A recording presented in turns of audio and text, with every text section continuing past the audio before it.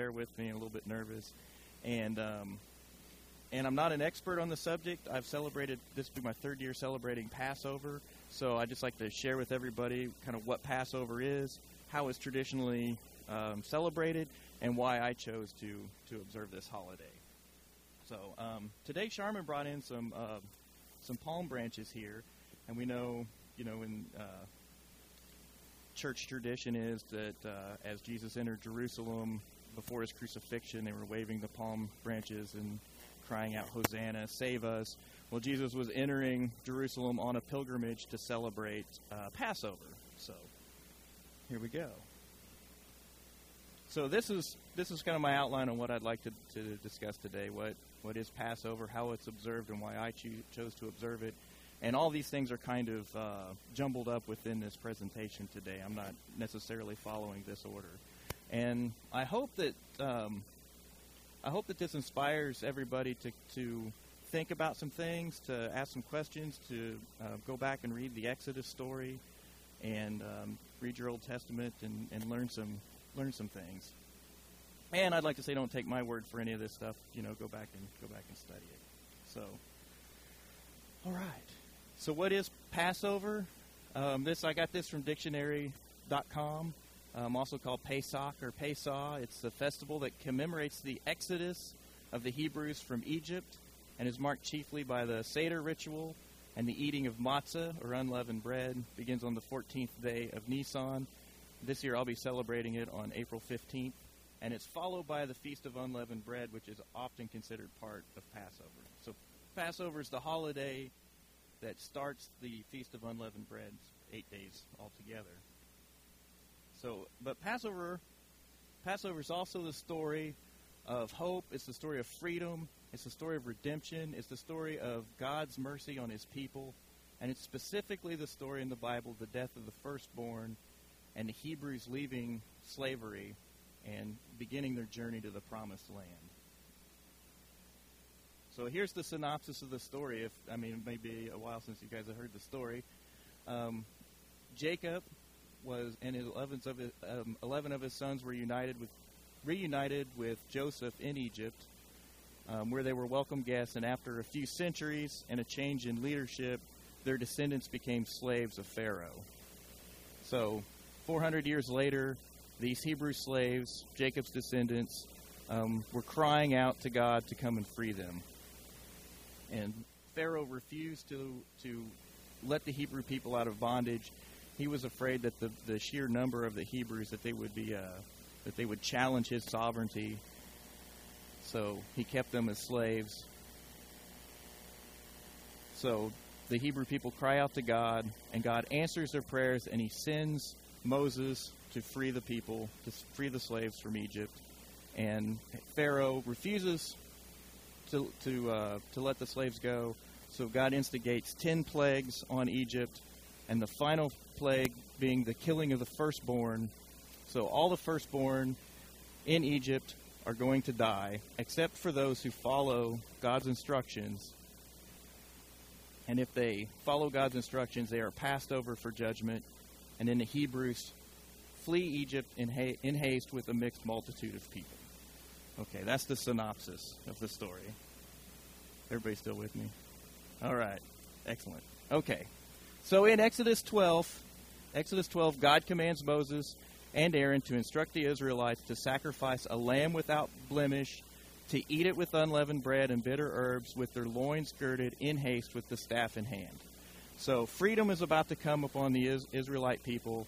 God asked them to make this sacrifice to him and to follow his instructions, and they'll be free. In Exodus 12, he says, "And they shall take the blood of the lamb that they've sacrificed and strike it on the two sides of the doorpost and the upper post in the house where they eat it." So this is a visible sign. So they're to sacrifice the lamb. They paint the blood on their doorposts, and this is a visible sign.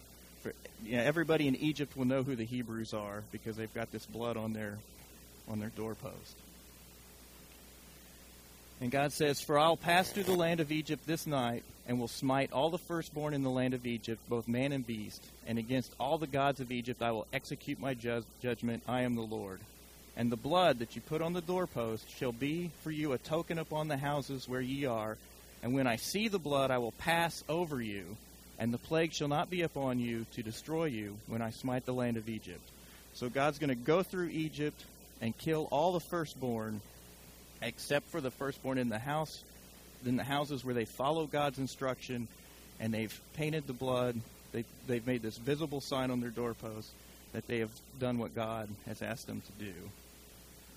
Okay, so that's the story.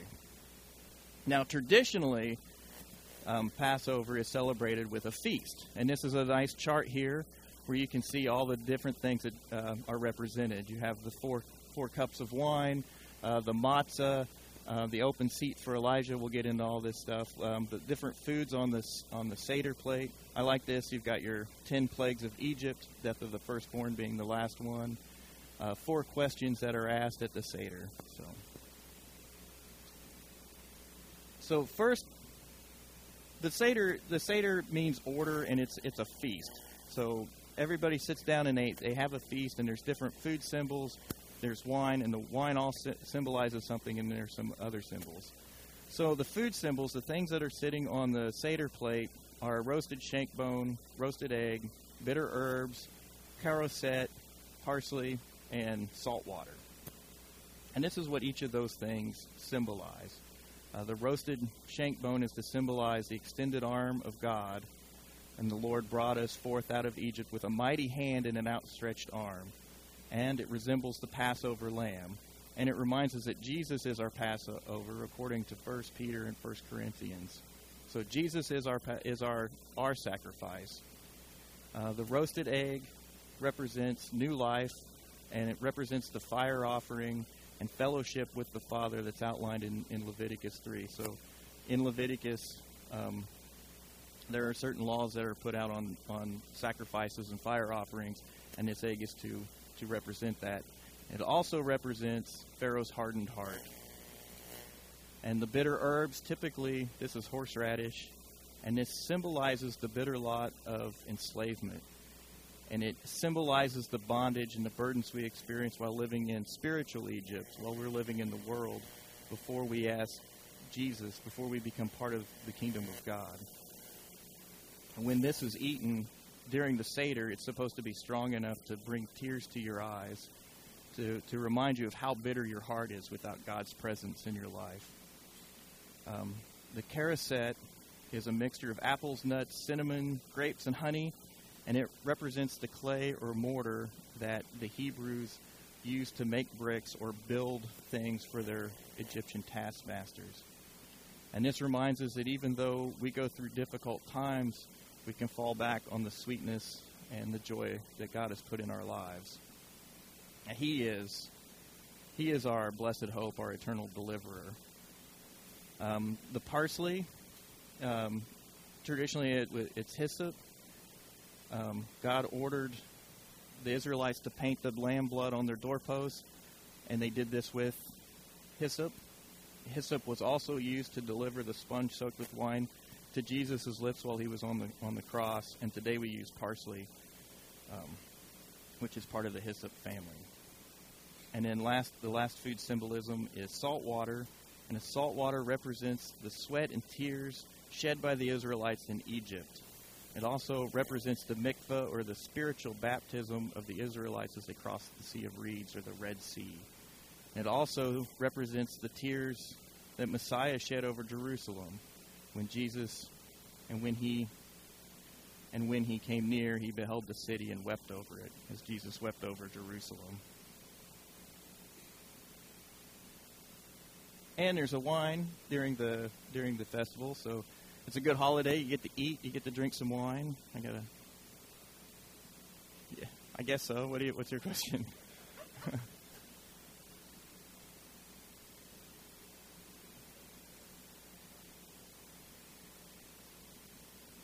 Yes. Steve asked if unleavened bread was a part of this, and that's actually coming up on my next slide. So hang on just a second. Okay, so the wine symbolism, there's 4 cups of wine that are consumed during the Seder. They're to represent that God listened, God remembered, God saw, and God cared. So he listened to his people, he remembered them, he saw their affliction, and he cared enough to bring them out of bondage. So the first cup that's drank during the meal is the cup of sanctification. When God heard the groaning and God remembered his covenant with Abraham and with Isaac and with Jacob, and God looked upon the children of Israel, and he had respect unto them. So God heard their groaning, he heard their prayers, and he acted upon that. The second cup is the cup of praise, and the second cup is to remind us of the 10 plagues that fell on Egypt and the suffering of the Egyptians. And it's a reminder for us not to rejoice over the suffering of our enemies. The third cup is the cup of redemption, is drank after the meal. And this symbolizes, this to a Christian, to a Jew, this wouldn't symbolize this, but to me, this symbolizes the redemption of Jesus and the Last Supper that we know from the Gospels. And I got Mark 14 here. And he took the cup, and when he had given thanks, he gave it to them, and they drank of it. And he said unto them, This is my blood of the New Testament, which is shed for many. See, when Jesus came into Jerusalem in Holy Week, he had his disciples find a place where they could observe the Passover. And it was quite possible that they were observing the Passover when we have the account of the Last Supper. And it was very possible that it was during the third cup, the cup of redemption, that Jesus said, I am your redemption, just as we would have been redeemed from Egypt. And in the fourth cup is the cup of completion. Jesus said, it is finished. And I will take you to me to be a people. God says this in Exit. And I will be your God. And then other Seder symbols. We have matzah, which is the unleavened bread. We have a pillow, have a cup and chair for the prophet Elijah, bowls of water, and candles. So matzah, Steve asked about the unleavened bread.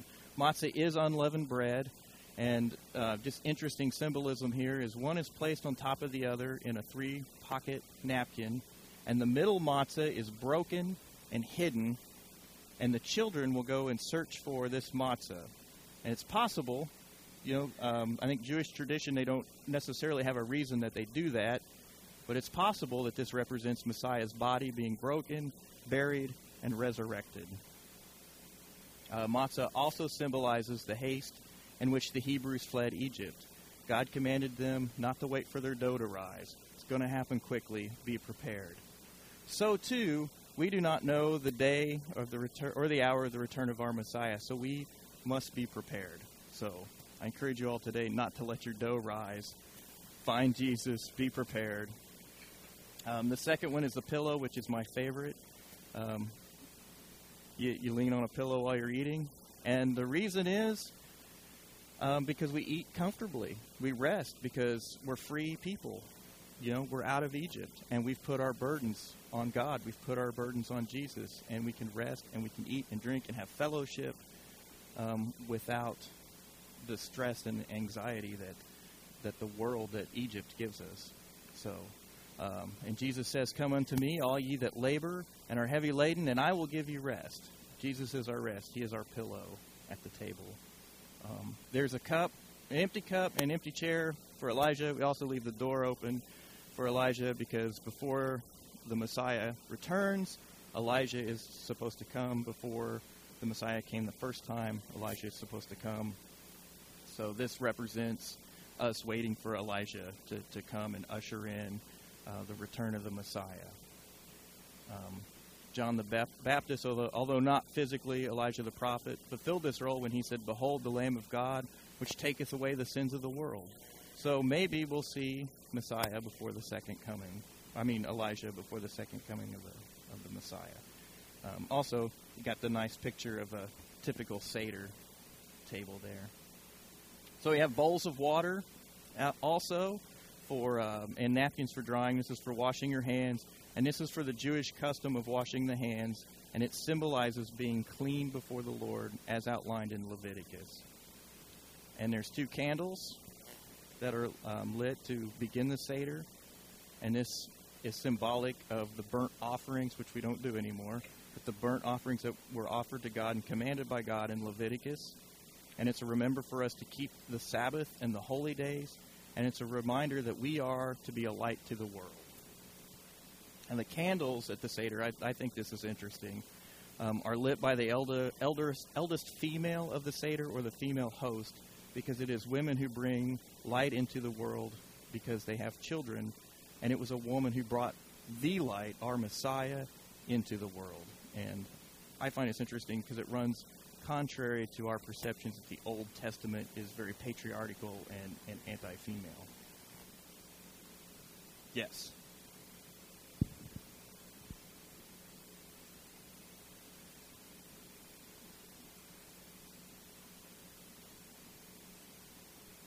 Okay, Eric's asking what's with Elijah. He's got this empty chair. The door's open. We're waiting for him to come.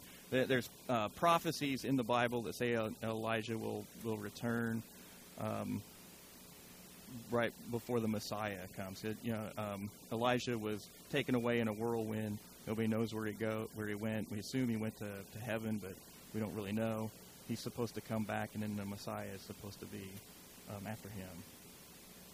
Yes.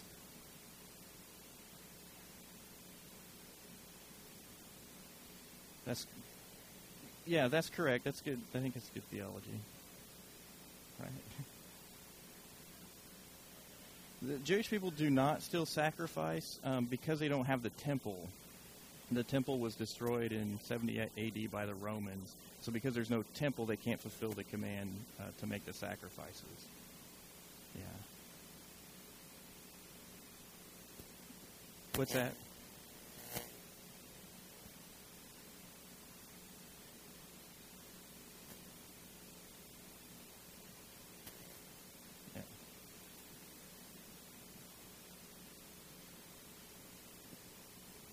So Charity's saying that Jewish people today a lot of times will eat chicken instead of lamb because the lamb is supposed to be the sacrifice. So if they sacrifice the lamb and eat the lamb, then they're not really fulfilling the commandment the way that they're supposed to because they don't have the temple to sacrifice the lamb.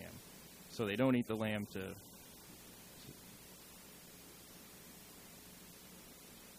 Yeah, there is a group, the Temple Institute. You can Google them. And they're ready to go. They're ready to build the temple and start making some sacrifices. So whether that'll happen or not, I don't know. And whether God wants that or not, I don't know either, because there's indications in some Psalms and other parts that the sacrifice is not what he wanted. And our theology, of course, that Christ was that final sacrifice. Yes, it is. Yep, Ezekiel. Eric, you had a question. Go ahead.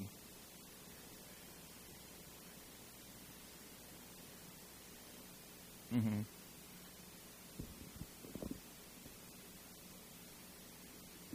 That's correct. They're expecting the first Messiah to come. So we believe that Jesus was the Messiah, and he will be back. He will come back. The Jews most Jews do not accept that Jesus was the Messiah. And therefore, they're waiting for the Messiah to come. It kind of reminds me of a joke. I'm going to take a minute to think about it. I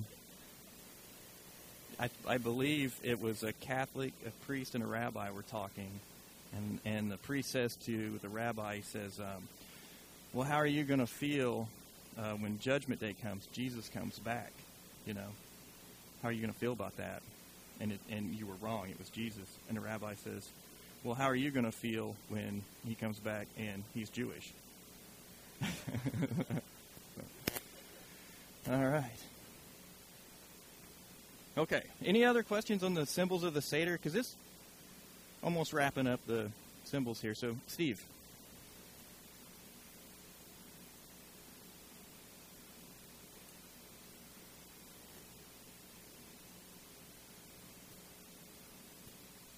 Mm-hmm. Well, a lot of this stuff in the Seder, this is tradition, So God commands us in the Old Testament to observe Passover and to eat certain things. He doesn't command us necessarily to wash our hands and lean on a pillow and those sorts of things. Some of these things, like the matzah, eating the unleavened bread, is commanded, but some of these things aren't. They're just tradition.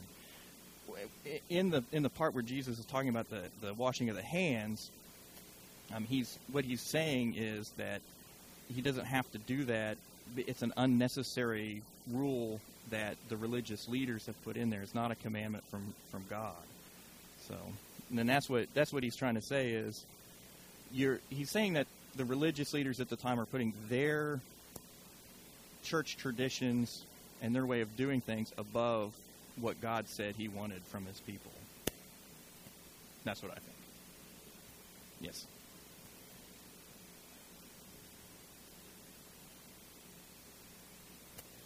Mm-hmm.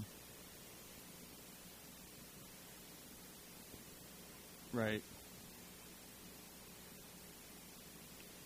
I don't know. And I know with Seders, some Seders, everybody has their own cup of wine. In other Seders, everybody partakes from one cup of wine. So, I don't know if I don't even know if really in those days they had 4 cups of wine, if that was a tradition or not.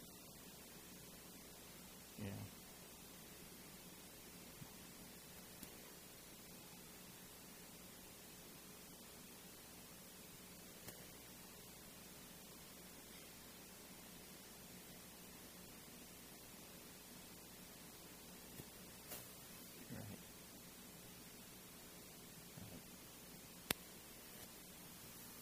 Yeah, that's good stuff.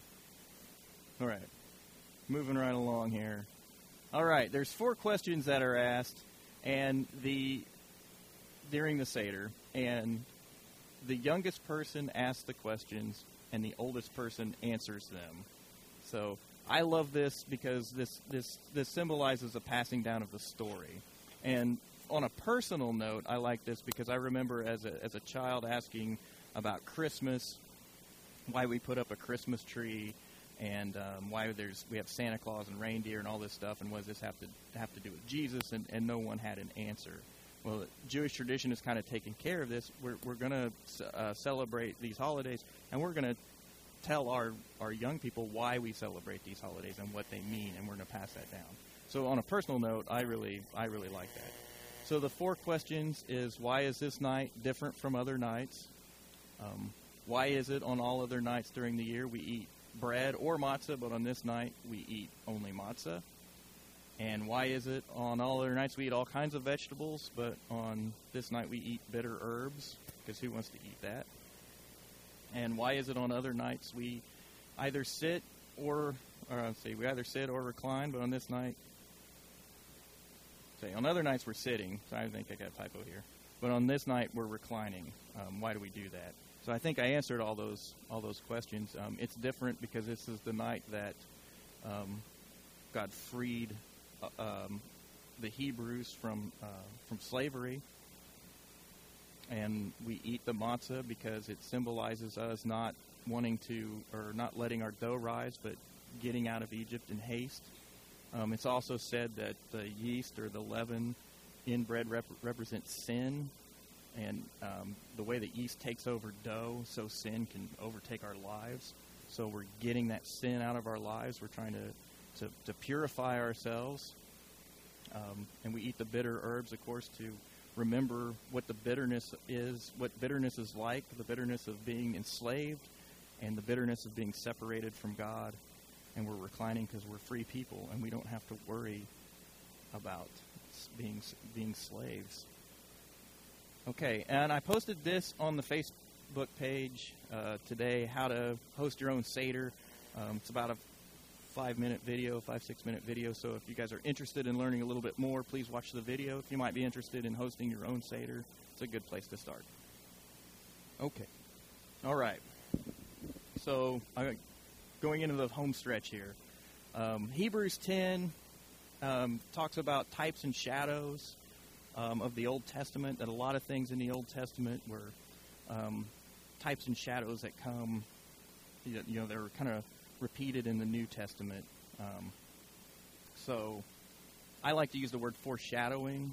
It's like there's things going on in the Old Testament that set patterns that are repeated in in the New Testament, and Passover is one of those things. A story of redemption and freedom from slavery is also the story of freedom and redemption that we have in Jesus. So this is why I observe this holiday, because God commanded it and Jesus observed it, and that's it for me. These are two parts in the Old Testament where God commands it: Leviticus and Numbers. In Leviticus, he said, "These are the feasts of the Lord, even holy convocations, which ye shall proclaim in their season, in the 14th day of the first month. It is the Lord's Passover." And in Numbers, he says, "Let the children of Israel also keep the Passover at its appointed season." You know, I remember the first time I ever heard of Passover, I was looking in a calendar, trying to find when Easter was, because Easter's always jumping around. And I saw Passover in there, and I remember asking an elder, a parent, or my grandparents or somebody, what's this Passover? And they said, "Oh, it's a Jewish holiday. You don't have to worry about it." And I was like, "Phew, that's a relief. One less thing I have to worry about."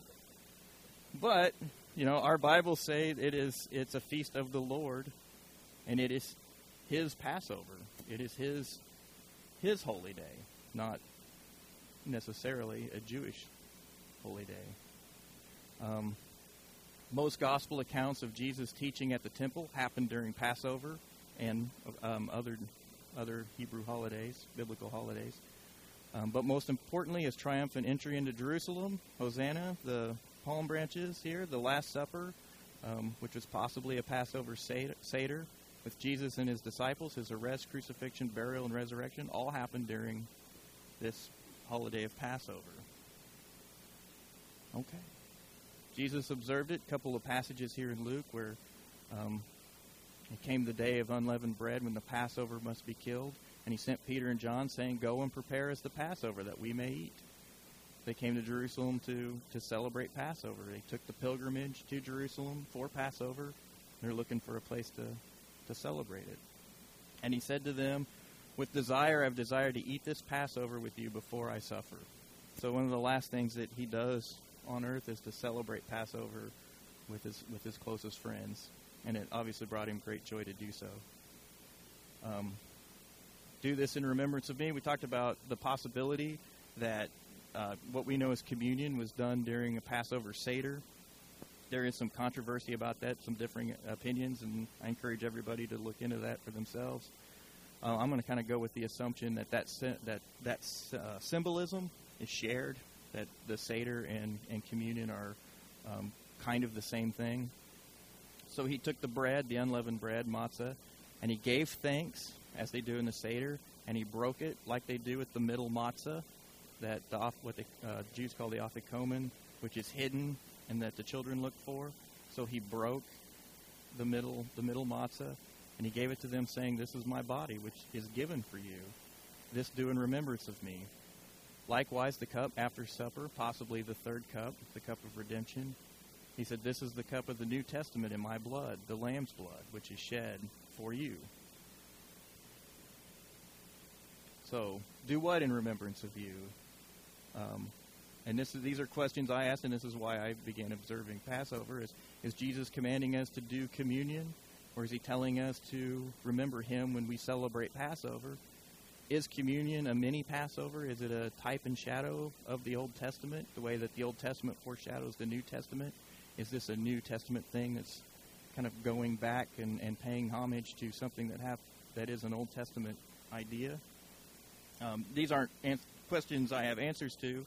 They're questions I ask myself, which has caused me to want to celebrate this holiday. And again, I encourage everybody to investigate this for yourselves. And now I want to talk about the mixed multitude of people here. We think of Passover as a Jewish holiday, and I gave a dictionary.com definition of Passover at the beginning, and the word Hebrews was in there. I actually changed that. The dictionary.com version literally is it's a celebration of the Jewish exodus from Egypt. It was not a Jewish exodus. It was a Hebrew exodus, and the Jews are one tribe of the Hebrews. There's 12 tribes of Hebrews. The Jews are one tribe of that. So there were 12 tribes that left and a mixed multitude of people that followed them. And here it is in Exodus 12. And the children of Israel journeyed from Ramses to Succoth, about 600,000 on foot that were men besides children, and a mixed multitude went up also with them in flocks and herds and very much cattle. So who is the mixed multitude that fled with Egypt, the children of Israel? Well, there are other ethnic groups that were there in Egypt that saw the miraculous signs that God was doing, that saw the plagues. They were people who most likely, who were not Hebrew, who painted blood on their doorposts because they had faith.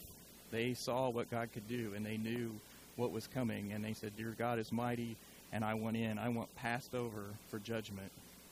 So who's that mixed multitude that left Egypt? It's us. We're the mixed multitude, right? That's us. So a question that I think comes up a lot when you talk about the Passover story is, why did God go to all this trouble? Why couldn't he just snap his fingers and just teleport the Hebrews to Israel? Why did he have to do these plagues? Why did he have to harden Pharaoh's heart? Why did he have to kill the firstborn? And the reason is he did it for these people, in my opinion. He did it for the mixed multitude. He did it for us. So we're not Hebrews. We're not Egyptians. We're just bystanders who've seen God work in our lives and in the lives of others. We felt his mercy. We've seen his power, and we said we want in. And we're people who've cried out for salvation and are walking out of slavery. We're a free people, saved by the blood of the Passover lamb, saved by the blood of Jesus. So Passover is the story of redemption through Messiah. He's our lamb. He's the firstborn. He is the high priest. He's our redeemer. And like Moses, he's leading us, the mixed multitude, out of slavery and towards the promised land, towards the kingdom of God. So we have to put the blood of the Lamb on our doorposts, so to speak. If we truly love the Messiah, if we really understand what he's done for us, what this sacrifice means, then there'll be a visible sign in us that's as visible as blood on doorposts. It'll be an unmistakable symbol. And we will be passed over for judgment. So we are forgiven. We're free from the slavery of sin. And we're a light and a hope to people still in slavery, still in bondage, in spiritual Egypt. And we're a light to help get them to join our mixed multitude and enter God's kingdom as free servants. So, shalom, y'all.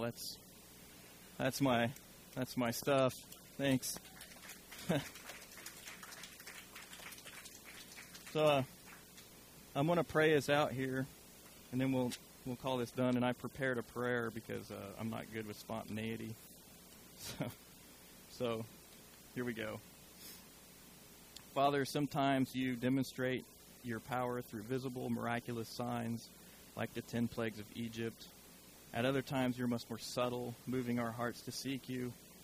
Sometimes you have worked through events in our lives or used surprising people to accomplish your will. People like Moses, who was the last man anyone would expect to lead millions of people to freedom. But you chose him because it's in our weakness that your greatness is revealed. As stated in 2 Corinthians, my strength is made perfect in weakness. Sometimes, Father, you are a still, quiet voice. Other times you're a force to be reckoned with. Yet your love, law, and promises are unchanging. We know we must trust you and live knowing that you will direct our lives if we will only submit to your will and let go of our own. It's often in hindsight that we see how you have worked in our lives. Just as it is in hindsight, we see your work through Passover and through the Exodus. Father, we are thankful that our lives are in your hands. And as the psalmist wrote, I will instruct thee and teach thee in the way which thou shalt go. I will guide thee with mine eyes. Amen. Thanks. Thank you.